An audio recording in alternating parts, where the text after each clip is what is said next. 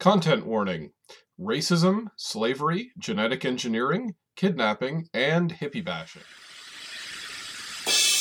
Action, excitement, horror, romance, thrills and chills, swords and sorcery, rockets and ray guns, a dizzying panoply of the strange and impossible from the darkest depths of the human imagination. What mad universe encompasses such tales as these?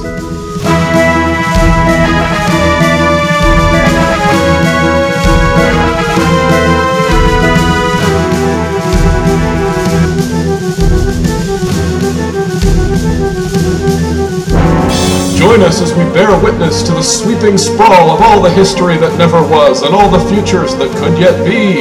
It's adventure as you like it on What Mad Universe?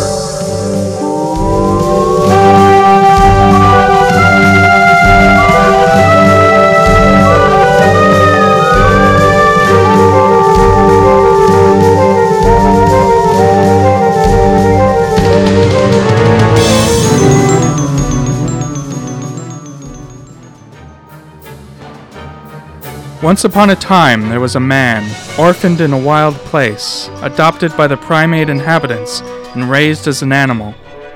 When his own kind came for him, he found them to be cruel and capricious.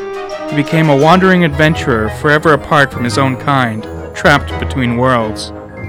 Once upon a time, there was a warrior, a barbarian, who came amongst the ancient decaying civilizations as a reaver and an outsider, his savage vitality elevating him above those around him, his only protection from the eldritch horrors unleashed by the decadent seekers of power. Once upon a time, there was a man who went to Mars, finding adventure and romance among the ancient warrior civilizations who battled over the dead planet. There are many swashbuckling pulp heroes to whom one of these descriptions might apply, but only one we know that fits all three. Eric John Stark, also known as the Dark Man, N'Chaka, the Man Without a Tribe, the Creature of an Hour, created by Lee Brackett in 1949 for Planet Stories. Hi, I'm Philip Rice. With me as always is Adam Prosser, and today we're taking a look at one of the more obscure Sword and Planet heroes, but one that's interesting for a number of reasons. Hello, Philip. How are you? I'm alright. So yes, we're looking at this. Turns out this is going to be our second last show of the season, and this turns out to be a pretty good one to look at, sort of as we're wrapping up the first season, because this encapsulates a lot of different pulp subgenres and ideas. Yeah, one of our first ones was on The Cult Stories by Robert E. Howard, and of course we did Barsoom. We haven't done Tarzan yet, but, everybody knows what Tarzan is. Well, of course we did the much more famous one, which was Saturn and Ferrando. Of course. Yeah, so... but yes, it's in many ways this is kind of following mashing all the tropes together, this series. But one of the things that's specific about it, that's kind of unique, is that it was written by Lee Brackett, who was one of the rare female pulp writers, although possibly less rare in the post-World War II era. But she is, of course, known to nerds as the writer of The Empire Strikes Back. The original draft. Right. And I looked into it. I haven't... The draft has been released, apparently. Yeah. But I didn't read it, but... no, it was quite different from what I understand. Let's see. It says here, in her draft, there was a stronger love triangle between Luke, Leia, and Han. Which, of course... Yoda was named Minch. Right. Luke had a hidden sister named Nelith. Oh. Lando Calrissian was named... one second. Lando Kadar. Not that big and he was a clone in this version, too. Oh, right? I didn't see that, but yeah, possibly. My understanding is that she tried to... she was the first one to jump on the Clone Wars line from the first one. Oh, okay. Try to make it a bigger thing, yeah. Let's see. And Anakin and Darth Vader were still different people. But apparently Lucas didn't really like the script, but they kept her name on it because of she had just died. Right. Yeah, she died after she turned in the first draft. Though other people say that it is actually quite similar in terms of plot beats. Like there's the asteroid chase and something similar to Hoth happens at the beginning. So right. It depends, story specifics are different, but there are a lot in common, like Yeah. the structure of the thing, apparently. Yeah, she worked out. The structure is basically. It sounds like that's what was there. I know that And that's what first drafts typically Right. are, anyway. Yeah, and she introduced the idea that they were going to have to. In this case, it was literally the rebellion needs to find someone who's going to be important to helping them win the rebellion, and that eventually a few drafts later turned into Lando. But in the finished movie, they just kind of stumble into him. Anyway, but we're not here to talk about Star Wars. But yeah, Lucas was a big admirer of hers and a fan of hers, and so he tracked her down. And of course, he actually wrote the forwards to a couple of the books that in this series, though I haven't read them because they weren't in my editions. But right. Yeah, well, of course, that was, I'm sure there was a big boost of her for her work right after Star Wars came out, both because Star Wars had made a reinvigorated interest in Sword and Planet type of stories, and also because she was literally involved in The Empire Strikes Back. Yeah, and also she was a screenwriter, and she had actually left science fiction for quite a while to focus on that because it was more lucrative. She wrote this script to The Big Sleep with Humphrey Bogart, which I've seen, but it's been a while. I should have rewatched that. But right, with William Faulkner. Yeah. She and Faulkner were the co-writers of the Yeah, screenplay. apparently she had written a detective story, and that was they picked her up because of that. Yes, it was the quote I read was that Howard Hawks, who's directed The Big Sleep, literally said, "Get me this guy Brackett," because they assumed she was a man because she was writing all this hard-boiled fiction, basically. Yeah, and then she also later there in the 70s there was a Robert Altman adaptation of a different Raymond Chandler book, Long Goodbye. Yeah, The Long Goodbye, and she also wrote the screenplay for that one. So she was basically the go-to for Chandler adaptations in Hollywood. And then she also wrote a bunch of westerns, John Wayne westerns, including Rio Bravo and Hatari, and those were also Howard Hawks directed. So she worked with Howard Hawks a lot. Yeah. And yeah, so she wrote hard-boiled detective stories. She did science fiction for a while in the late 40s, early 50s. She was in Hollywood for a while in the 50s and early 60s. I don't think she was doing much, and then she seems to have come back to sci-fi in the late 60s, early 70s. Which is when the Eric John Stark stories start again, so there's a long gap between them.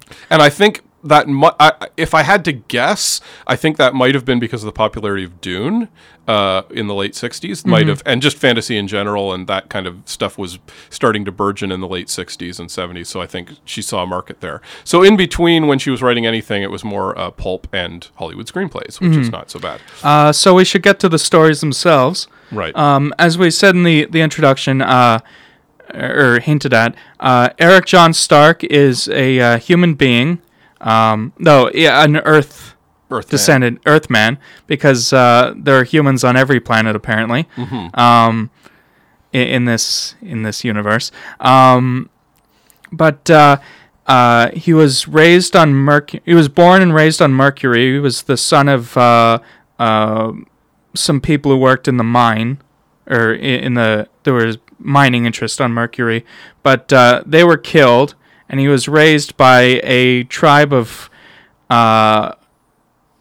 what's the phrase? Subhuman, half-human Aborigines. Yeah. Which is a little, there's some problematic stuff, but it's not as racist as some of these other stories often get, and we'll get to race issues in this later. But, so he was raised as a savage on a really inhospitable world. It's described as the Twilight Belt on Mercury. It's breathable atmosphere, but it's barely livable. Like, it gets really hot in the day, really cold at night, and there's monsters, rock lizards, and other creatures. So he, and at the age of 14, he's found by a guy working at the government.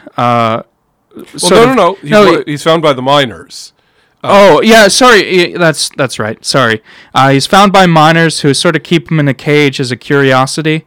And then he's found by... They kill off the tribe that raised him. So he has his first exposure to humanity is very negative, basically. Yeah. So Simon Ashton, who's he works with the government and sort of a liaison between the miners and the Abos, as they're called. Simon Ashton takes him in finds out his history. His name is Eric John Stark. He had been named by the tribe Unchaka, which means man without a tribe.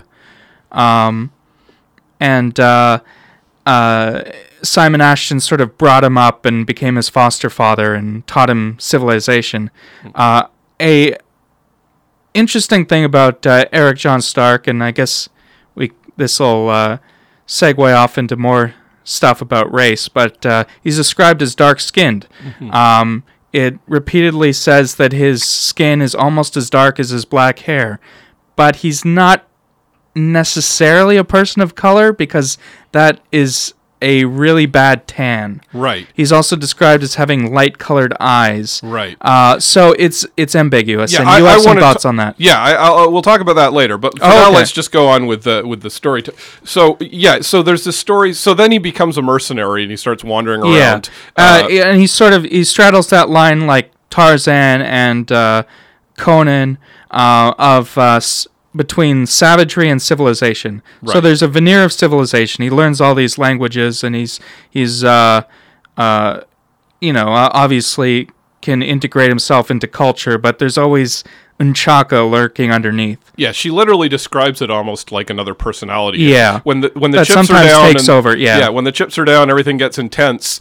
He reverts to Unchaka, who's, more animal than man, and that's what helps him survive a lot of straits. Because it's just like his reasoning mind sort of shuts down and his animal mind takes over, and he just usually makes mincemeat of whoever's attacking him or whatever. But Unchaka is also is more scared of things as well in some ways.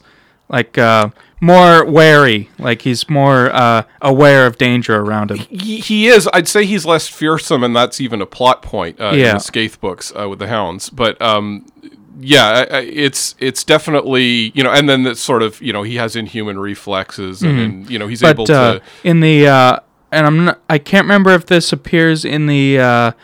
So there's two versions of some of these stories. So we read different versions, I think. Right. So Black Amazon of Mars, I'm not sure if it's in that one, but in the rewrite, the extension, I guess, which that one was almost completely rewritten. Yeah. Sorry, just to be clear, she wrote these as 3 short stories around 49, and then revamped 2 of them into full novels a short time later. Novellas, yeah. Okay. So I actually read 2 versions of one of them, Black Amazon of Mars, which became People of the Talisman. The short story version is far superior, in my opinion. And it's apparently pretty much agreed upon in fandom circles. Like, there's no solid evidence, but it's agreed upon that her husband, Edmund Hamilton, sort of ghost wrote the rewrites. Oh, okay, that's interesting. I didn't know that. They actually did collaborate together officially on a crossover between Eric John Stark and Hamilton's own space opera series, The Star Kings. Okay. Now, did they actually collaborate, or was that because I got the impression that came out after she died? Yeah, it did.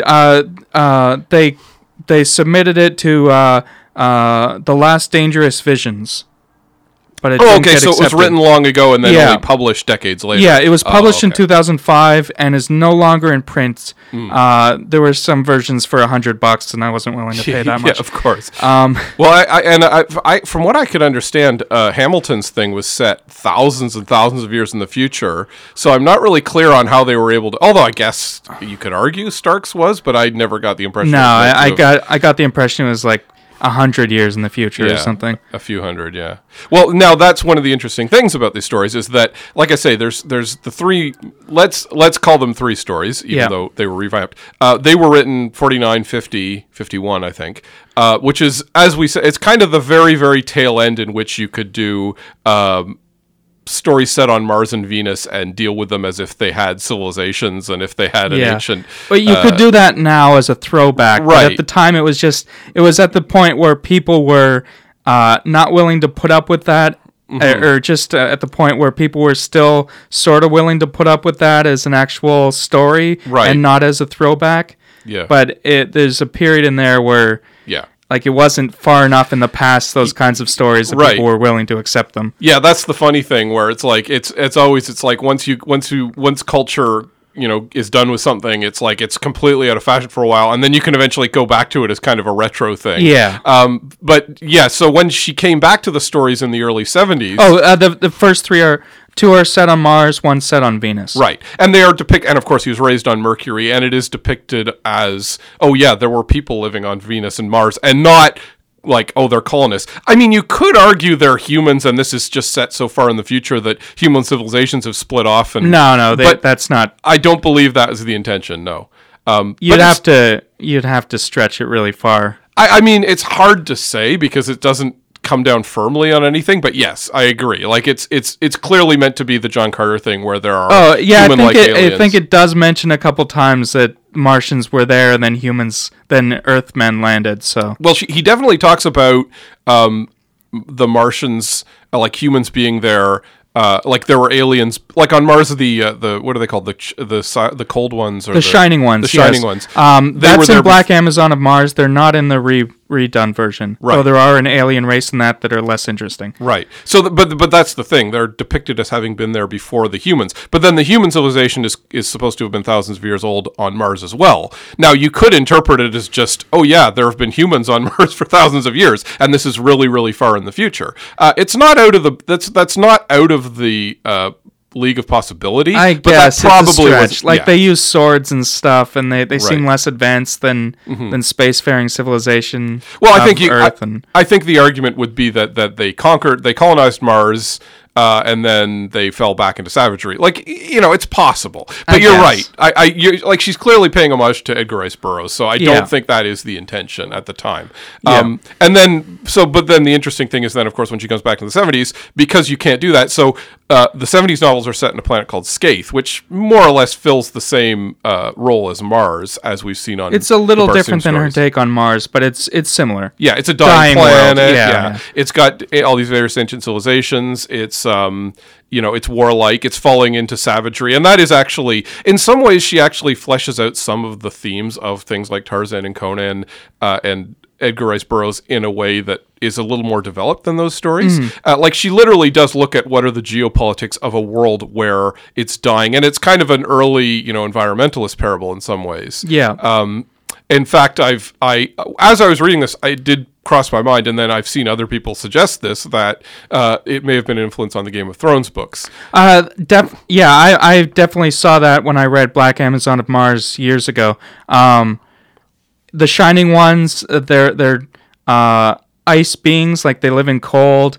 They live behind a great wall of death that keeps them trapped there, and they ruled the Earth they ruled Mars thousands of years ago, and they want to come back, but they're being held in check. And right, exactly. Yeah. And then in the Skaith stories, it's the idea of literally, the world is growing too cold for habitation. In this case, it's more of a natural phenomenon because the sun is cooling on Skaith. It's a red giant. They don't flat out say that, but that's obviously what's happening. Which is towards the end of a stellar life cycle. By the final book, literally the environment is starting to become devastated, and Stark is literally going, well, you guys are going to have to evacuate your planet, basically. Yeah. You're going to have to get your act in gear, and that's the similar thing you get from the Game of Thrones books, where it's like, if you guys would just get your act together, you could solve this problem, but you're too busy stabbing each other in the back and holding on to what power you do have to really get together. So I do feel like that may have influenced. It's hard to say. I know there were other books that also influenced Game of Thrones,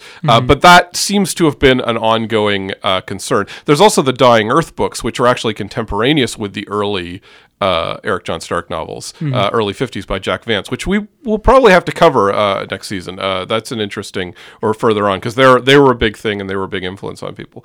But anyway, it's in many ways it's a mishmash of as many pulp tropes as you could count. Yeah, it's we've mostly focused on the science fiction aspects, but there's magic in these stories. There's prophecies.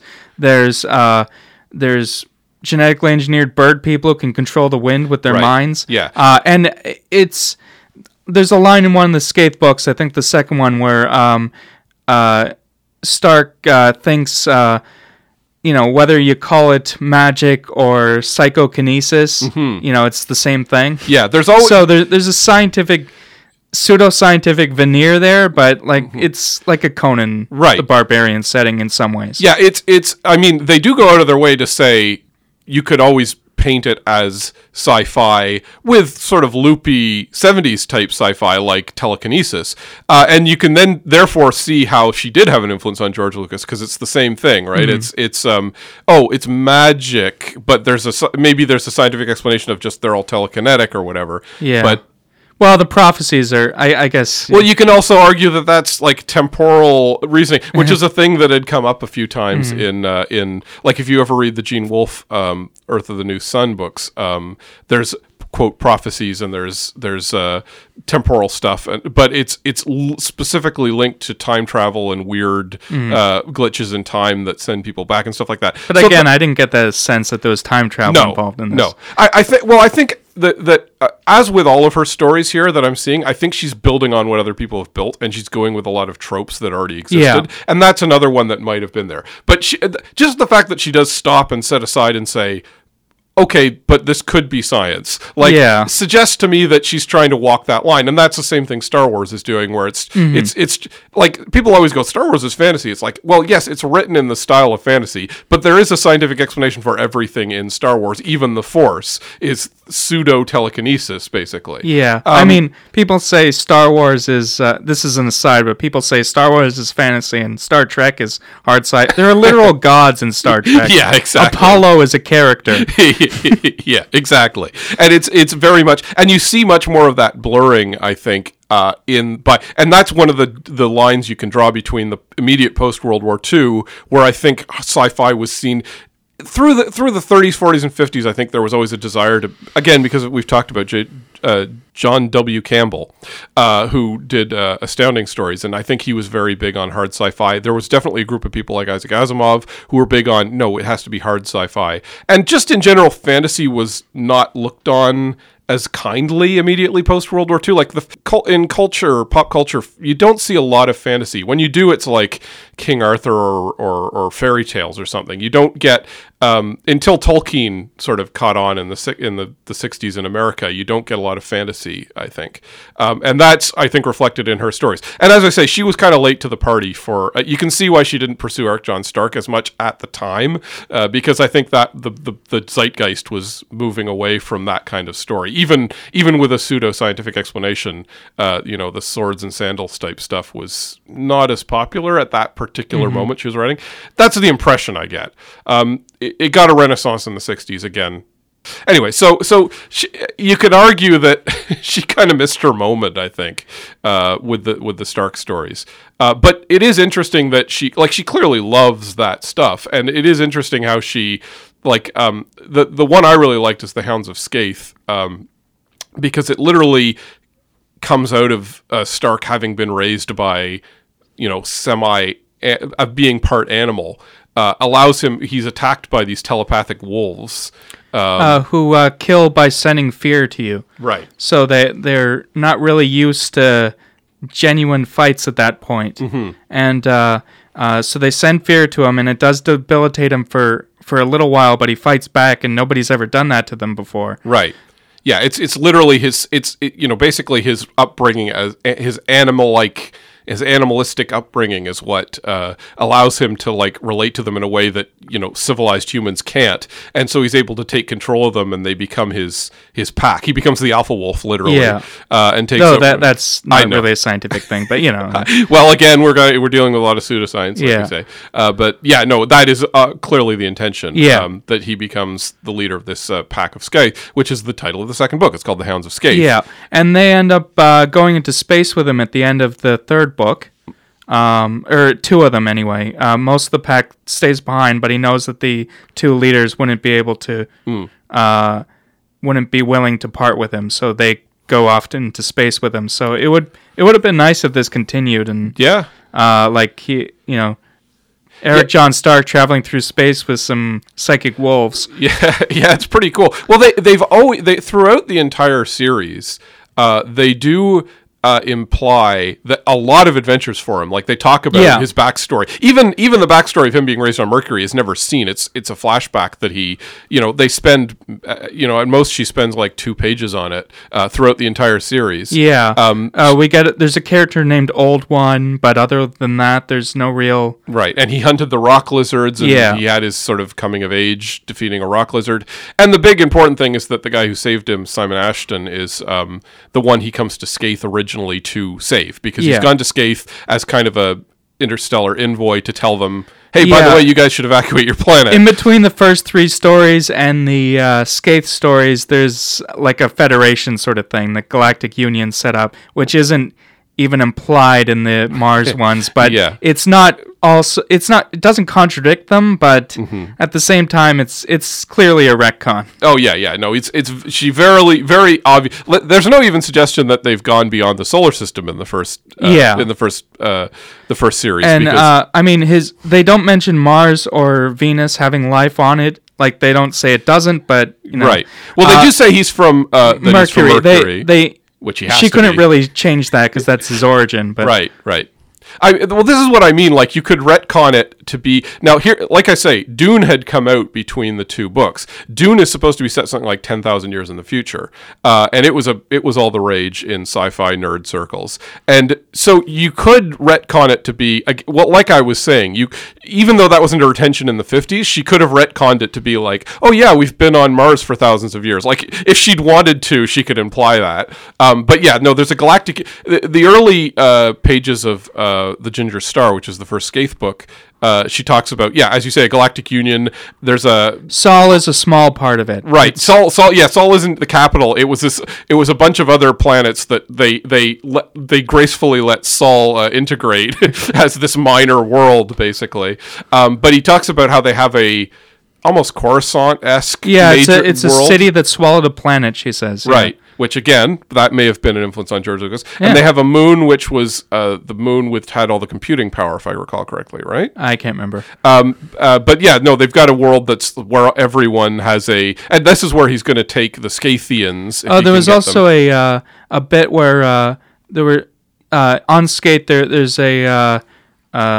some non-human creatures, including some sort of psychic fishmen. Right. Or aquatic men. And Stark mentions that on... what's the name of the city planet? I can't remember. Pax. Pax, thank you. On Pax, there are entire districts devoted to non-human life forms. So they have like underwater areas and things like that. And it reminded me of... it wasn't a very good movie, but the Valerian movie had some interesting things in the city with like an entire aqua area for underwater creatures and different... It had good concept art. It didn't really work as a movie, but that's an aside. Well, that was something that people seem to be thinking about more in the 60s and 70s, the idea of, well, if you've got this federation of different planets and aliens, they're not all going to breathe oxygen, they're not going to have the same gravity, they're not all going to have the same temperature. If you're gonna create a planet where all these aliens can coexist, you're gonna have to create an environment where they can, different environments for them in the city, basically. Apparently, one of Gene Roddenberry's ideas for Next Generation, he had a lot of weird ideas that didn't get used. But Next Generation, he originally said, "Oh yeah, they're gonna a bunch of the Enterprise is going to be flooded so that there can be sentient dolphins who are going to be part of the Federation, and it's so that they can swim, and they're the pilots of the Federation, basically." Which is actually really interesting, but of course the budget would have been insane. That also ties into some hippie conspiracy stuff about there was actual stuff about dolphins being a psychic neural network on Earth. Right. Well, they made a movie about it called Day of the Dolphin. So there are non-humans on Skaith, but most of them are genetically engineered. It describes Skaith as you said, a planet in decline, but it's been in decline for thousands of years. There was when the environment started to collapse about 2,000 years before the book takes place. There was something called the Great Wandering, where everybody is sort of spread around. Right. And there was lots of fighting for the remaining livable territory, mostly in the Fertile Belt. And some groups used now lost genetic engineering technology to turn themselves to survive in different environments. So there's the children of the CR mother, who genetically engineered themselves into sort of seal creatures, savage sort of seal monsters. Humanoid, still human looking, but with seal features. Which is weird because then later she introduces another aquatic race called the Susming, who evolved naturally. Who are and they're more sophisticated and they're friendly. I got a real big Abe Sapien vibe off of them. Right. Because they're psychic as well. Right. They're telepathic, which is necessary.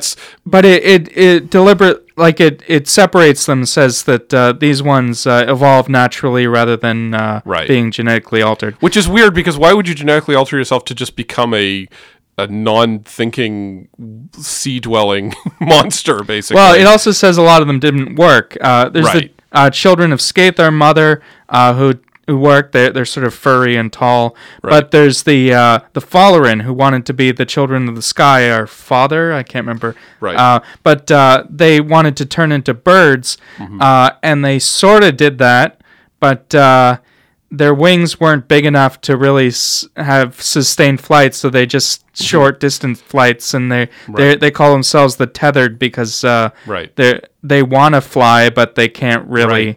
Except they can control the wind, so it seems to me they could use that to fly if they really wanted to. So I don't know. It's sort of it was definitely they beefed it in terms of genetic engineering. They're described as being monstrosities. They're basically bird people, right? Yeah, they're birdmen. Yeah. Do they have literal beaks? I can't remember, or if they have wings. I think so. Yeah.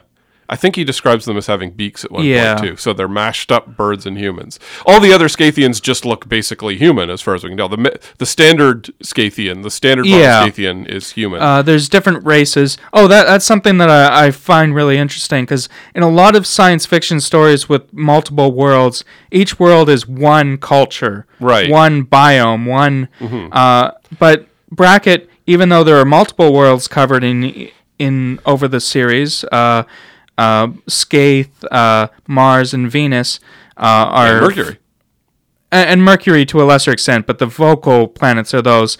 But each one has its own environments, its own people, its own races. Yeah. Like multiples. Right. And that's something that I think it comes out of the early planetary science fiction, which took place on one planet, like Barsoom. Like, you have to have different cultures on... If you're only set on one planet. But it's interesting that she did that with multiple planets, which is still rare, and it's refreshing, I think. Yeah, it's and again, I keep going back to Dune, but I think Dune was a big influence on sci-fi at that period, this kind of pulpy sci-fi, because Dune also has different... Well, I mean, even the Mars stuff she did, there's ice areas. And in that case, as you say, it is definitely Barsoom. And Barsoom, of course, had all these different races and peoples and cultures. Yeah. Though her Venus as well, she only has one story on Venus, and it was never expanded into a longer version. But it really interesting... Venus is typically a jungle planet, and it's tropical, and typically in early science fiction, it's a jungle planet. And it's depicted here as tropical, but there's a really interesting feature, the gaseous Red Sea, which is a sea of gas that you can sail on, but you can also swim through and breathe in. Right, it's breathable gas that is also... apparently thick enough to support ships. It's kind of weird. Yeah, again, it's more fantasy than anything, but it's a cool concept. Yeah. There's slave labor that are forced to work under the sea. And that was probably the most Conan-esque story or Robert E. Howard-esque story at least, because the whole aspect of the hero is captured, he's forced to work as a slave to unearth eldritch ancient knowledge from an ancient civilization, and then the queen of the decadent people, royal hierarchy takes a liking to him and sort of seduces him, but she's using him. That whole dynamic is very much like a Robert E. Howard story. Yeah. So that's one of those. And also had dragons. Kept mentioning lizard dragon monsters. Right. There aren't a lot of creatures in these stories. Well, there are a few. There are a few, but there aren't they're not as prominent as they are in, say, Barsoom. I don't fully agree with that. There's the Hounds of Skaith are a huge part of the story. There's the runner. There's the runners who are basically giant predatory birds that run in front of a sandstorm, which is really cool. They hunt by running in front of a sandstorm, and as people are getting choked out by the sandstorm, these things run up and eat you, basically. And there was a cool the Falloran who can control the wind started directing them to attack people. That becomes their weapon. Yeah. And there's the rock lizards on Mercury. Yes, but it's I don't know. Barsoom seemed to have more of an ecosystem to me. Like there's the Thoats and the Zitidars and all the well. She doesn't have Burroughs' love of weird animals. To be true.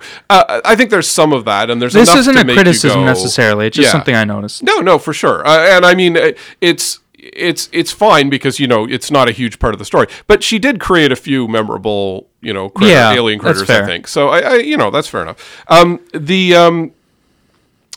Just want to go back to what we were mentioning about race because. When we talk about, as you say, he's described perpetually as having very dark skin.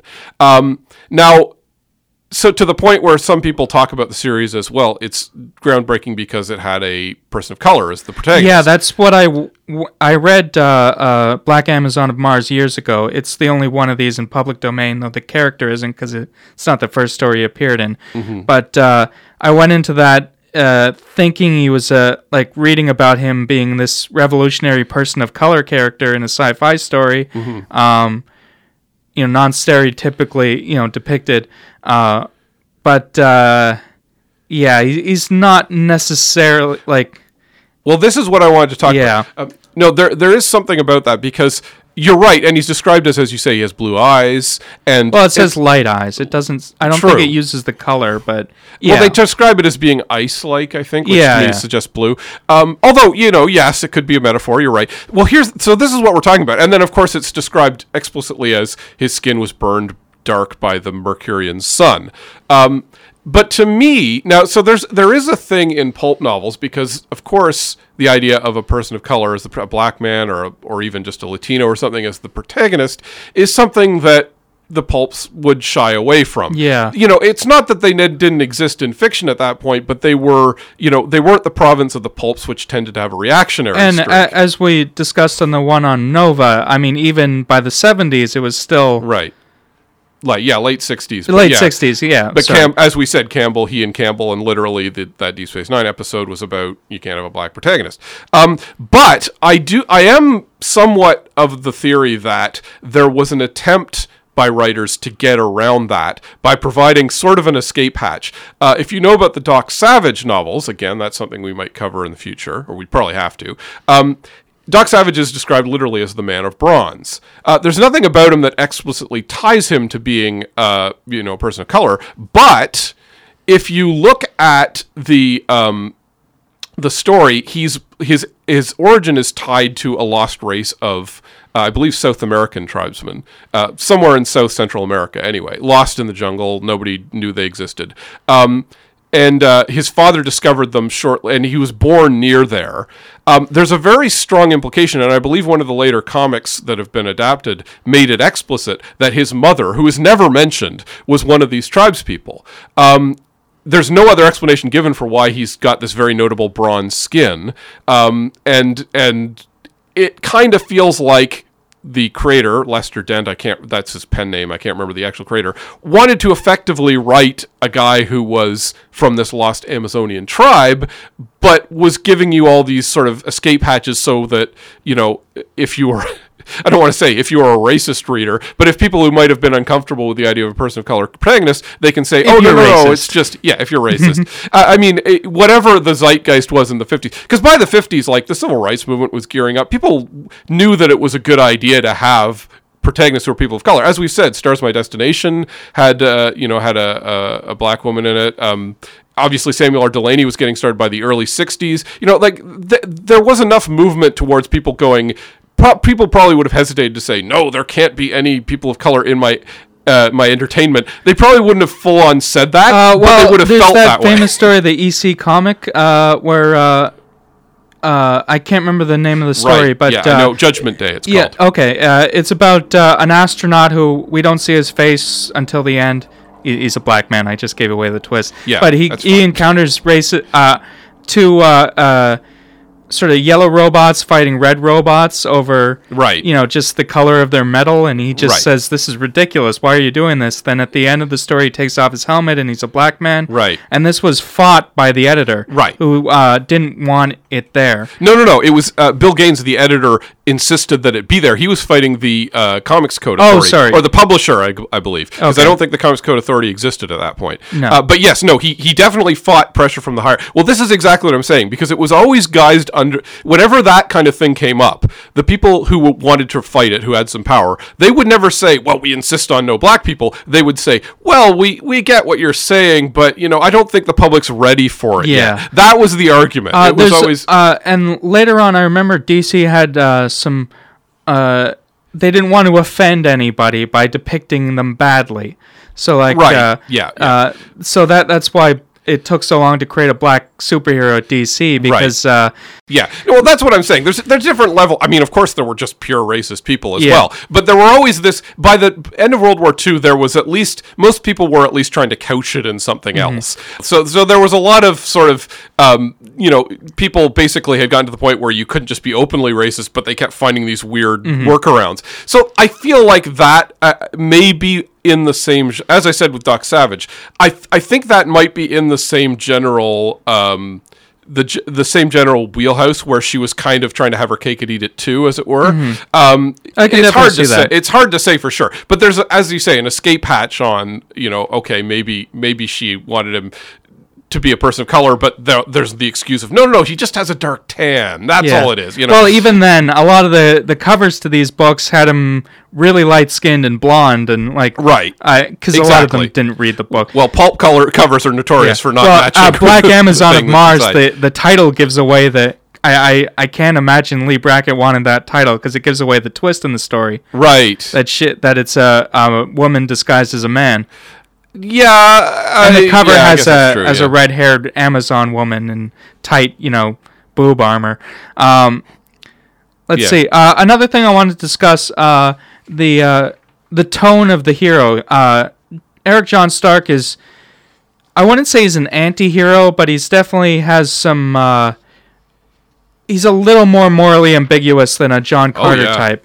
Intentionally so. Like John Carter, you could say he does a lot of bad things, but that's because Edgar Rice Burroughs thought they were good things, Right. But in this case, he's a little more world-weary. He's seen some stuff. Right. He's done some stuff that he's not proud of, maybe, or at least hinted at. I think the big thing with that is Joffer in, I think it's Hounds of Skaith. The little kid who they take with them. That was uncomfortable to me because basically they come to some tribesmen. They're basically trying to outrace the Wandsmen, who are the sort of authorities on Skaith, who they're fighting to overthrow. They're trying to ride south and basically put paid to a possible nascent rebellion. And so, it's the Stark and the heroes are trying to race south to beat them. And they come upon some tribespeople who are sympathetic to the Wandsmen. There's sort of some tense negotiation. And they end up basically with Gareth, who is the prophetess, who is also kind of the love interest. Pretty much, yeah. Yeah, in the Skaith stories. And she basically says... no, it's pretty explicit by later on. Yeah, that's right. They become lovers. She's not in it that much. That's the thing. But they say, you got to take this kid or we're all going to die, basically. I've seen the future, and if you don't take this kid. And the kid does not want to go with them. And they basically kidnap this kid. And and the kid hates him and tries to kill him numerous times. And in fact, the reason they had to take him is that he starts... acting all suspicious and saying, I'll just wait here for a moment. Stark or the hounds rather, catch that he means them ill, because again, the hounds are telepathic, then they realize they were all about to enter an era of like quicksand in the desert. And that's why having the kid with them saved their lives, basically. But it was because he was literally going to let them all die because he hates them again. And unless something happened in the third book, because I didn't quite finish the third book. I think they send him back. They send him back and he's fine, basically. I don't recall him coming up again, but no, yeah. He's left in the care of some other people who might have ransomed him back, so it might not have been great treatment, but I mean, he's alive and well by the end. They don't do anything bad with him, but they're very callous towards this kid, like they kidnap him, basically. Yeah. And it got a little uncomfortable to that point. And and as you say, I definitely think he's an intentional anti-hero, but that definitely tread the borders of, wait, are they just sort of saying ends justify the means there, I don't know. I feel like a lot of his motivation in the Scathe books is very selfish. He's trying to get Ashton back. He's trying to get the spaceports back up so he can leave the planet. Right. And I mean, but then he is motivated by trying to save Ashton, who's his cares father, about. though. Yeah, but selfish in like a immediate, like he doesn't really, at least at first, doesn't care about Scathe at all. Right. I'd say he comes around to he does. Like there are probably some points where he could have just slipped away on a spaceship and left everything, and he doesn't do that. He's not a complete bastard, but like he's definitely, like I said, morally ambiguous. Yeah, he reminded me of. I think I said this already, but a film noir character, right? Which fits because she wrote. Oh yeah, there's that's a good segue, because there were, as you say, she wrote film noir. The third book opens with, like the second book seems to end with them triumphing, and then the guy who they were going to use to help evacuate the planet stabs them in the back and basically captures them and says, well, now I'm going to loot this planet for all the stuff I need, which is, as people point out, that's a very film noir type betrayal, basically. Also, this is sort of beside the point, but I liked the detail that the guy wanted information from Stark, so he drugged him, sort of truth serum, but Stark reverted back to his native speech, which is which the guy didn't understand, and even with Ashton there to translate, it's such a simple speech that a lot of the information he wanted didn't have words for it. Right, exactly. Yeah, it was like she really does make use of the whole, no, he's a savage at heart, and like that, like she comes up with some clever ways of using that throughout the story. But politically, I do want to actually mention that, because this is essentially about a giant revolution on this planet, which he's leading. Some have said that you can see a reactionary, and I kind of agree, that you can see a reactionary streak in the politics of the Scathe books. In particular, the Farers, who are the people roaming around, who are the... Yeah, I think it's like a communist thing, like they're hippies. Well, they're hippies, yeah. Yeah, and the idea is the Lord's Protector and the Wandsmen are set up, or were set up during the wandering to... feed the hungry and house the homeless, but they ended up taking that way too far and basically enslaving a small portion of the population in order to feed their children. And it might be that's a little dubious to me. Like, I mean, sure, yes, I see that. That to me, that's less her trying to make a specific political comment and more just being inspired by the politics of the day. But when it comes to the Farers, it's definitely like, as somebody pointed out, she was in Hollywood in the late 60s, and so she would have seen the Manson family murders. So she's writing right in the smack dab of the period where everyone was freaked out by hippies because of the Manson family. No, Hollywood was very, like, took a bit of an anti-hippie turn in the 70s in some ways. That's a generalization. There were exceptions to that, but I think you could argue that was sort of the end of hippie culture, because in California, where everyone cared about it the most, suddenly everyone was terrified of hippies because they could be the next Charles Manson. So it kind of died out. In that sense, and you also see it in the Conan the Barbarian film with Arnold Schwarzenegger, where the cultists are essentially hippies. So there's there's definitely either Charles Manson or Jim Jones. Yeah, Jim Jones, Yeah. and there were a few others like that. And Yeah. people were just really freaked out by that hippie. And the Ferris very much sound like hippies when you read about that. They smoke love weed and they paint them. They do body paint and all that And stuff. they free love and all that. Yeah. Yeah, so and they're they very just leave explicitly- their children once they have them to Right. be raised by somebody else. So Right. there's Yeah. So that's very clearly the whole idea of the Lord Protectors being communists. That's less clear to me. I mean, sure, you could argue just as well that it's berating like liberalistic society. Yeah. Right? Like it's the same. I'm just saying that could be a I mean, either way, it's a interpretation. reactionary thing. It's kind of it's bad that when the systems people have set up to protect him go bad. That's the reactionary the Lord's thing. Protector, I did like that they genuinely believe in their cause. Like they're not enriching themselves necessarily. Right. When he invades their temple in the first book, he's saddened to see that they're just a bunch of old monks sitting around. Right. Like not in luxury, and like it would have been easier for him, he says, if they were living in luxury, just to slaughter them all. But Right. he's not able to do that because they Yeah. seem to actually care. And then the irony is that it does become it's hard not to resonate with like climate change scenarios because they would rather hang on to power than deal with the imminent threat of literal climate change. Yeah, of their so planet that's happening. colonialism is a thing because this is all about the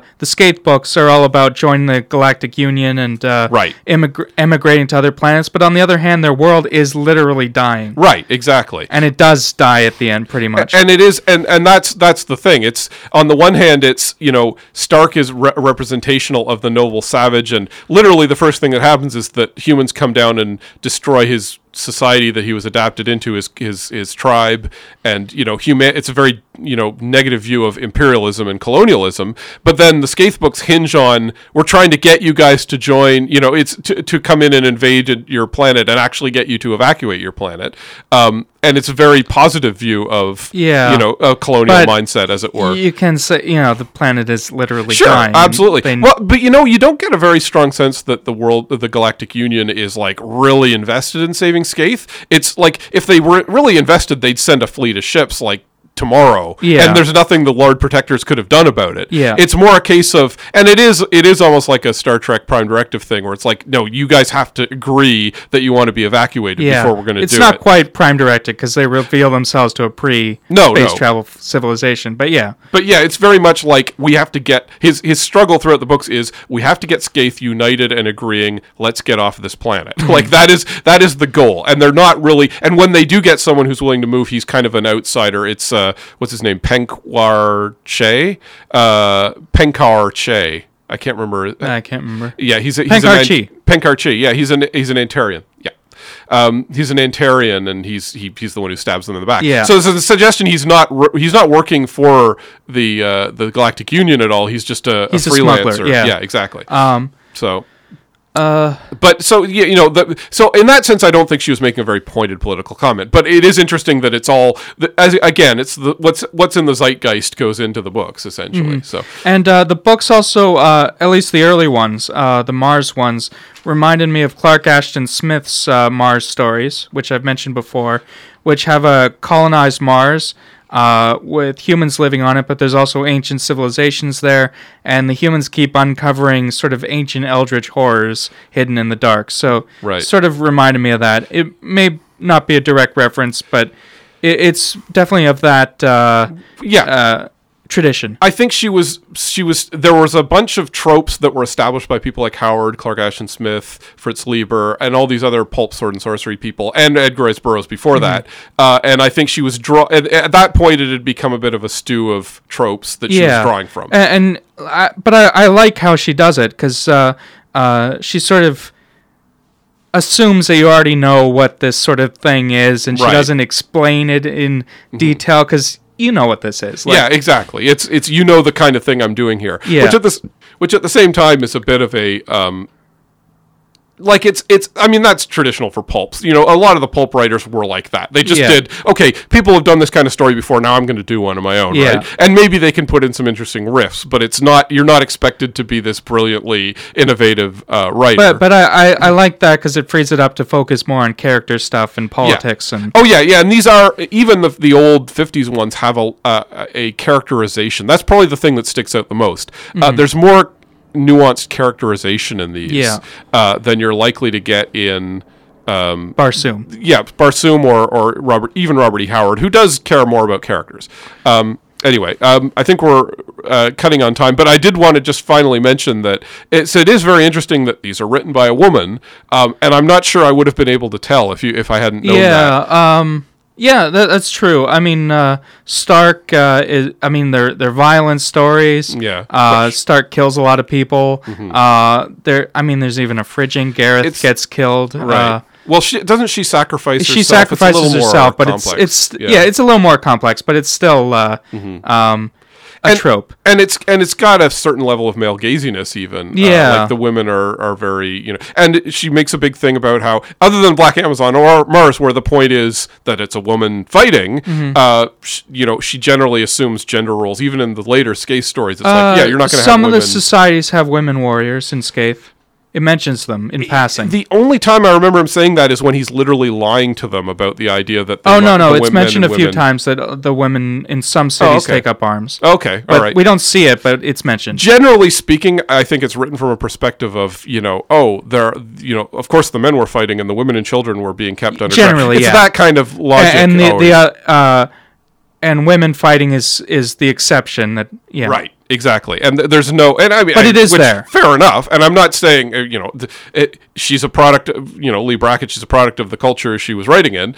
You're not going to say, I'm not going to expect her to upend that specifically, and even when it comes to it's not anti-feminist to say a lot of societies they wouldn't let the women fight, but it's just there's no you keep expecting, other than maybe some of the female characters are a little more interesting than you might expect. But honestly, if you've ever read the Robert E. Howard Conan stories, I know you haven't, right? You haven't actually read them? Conan, no. Conan, yeah. He actually was quite good with female characters. Like they're actually, you tend to assume Conan was this big brutish manly man guy, and the women were all just objects, and he actually had a number of very well fleshed out female characters. Oh yeah, I know he has a bunch of famous female characters, and Red Sonja eventually was a like a 16th century or something like that. But in the Conan stories as well, he had a few characters. So it's not like, I wouldn't say there was a huge gap between Robert E. Howard and Lee Brackett. Like they're writing on the same level more or less. So it's hard to point to her and say, well, this brought a women's sensibility, and I definitely see this as more. I think it's on the level of the Cull stories. From what I've seen of Conan, they're a little less nuanced. But yeah, it definitely has, because these stories have themes, and like there's the Conan stories don't necessarily. Right. But specifically just the fact, there's nothing, maybe, hey, we'd love to hear from you if you feel otherwise. But if you know anyone, there's nothing, obviously, us being a couple of dudes, we're not necessarily going to say, oh, yeah, that's got a female attitude towards it. But it's hard to see. Saying, expecting, women to, right, exactly. They're human beings. Yeah, of course. They're as nuanced as anybody else. We're not. Just because it is written by a woman, you don't expect. But you do sometimes see it come out a little more in that there's more sympathy to the female characters. That kind of thing. Like Frankenstein as themes about. Frankenstein is a feminist novel. That's exactly. Even though it's about guys, like the male characters are foregrounded. But that's exactly, it has female concerns. Whereas this, I'd say they just followed off of what was already there in terms of the pulps, but did it well. I like these stories a lot. They're well done. She's a very good writer. She has good prose. She's a very strong prose writer. So and the stories flow. Yeah, and as I say, the characterization is good. Like it's solid. It's not just. Guys, I got to get from A to B, and I got to fight a guy, and there's a little more interiority to the characters. Yeah, and they have to make decisions, and hard decisions sometimes. And as I say, there are interesting riffs on the themes raised by things like Tarzan and Conan, and even John Carter, which the original authors didn't delve into as much. She maybe pushes it a little further in some interesting ways. Okay, so I think it's time to wrap up. The Ginger Stars sinking low, and the Hounds of Scathe are baying. So it's probably time to say goodbye. So from Philip Rice, the Lord Protector and Head Wandsman, and Adam Prosser, the Corn King, who we didn't mention in this episode, but he's a thing in the book, we bid you adieu. Special thanks to our producer and engineer Alex Ross, keeper of the ancient talisman of Ban Cruach, and Jack Furyk, the greatest of the rock lizards. See you in the next transit of Mercury.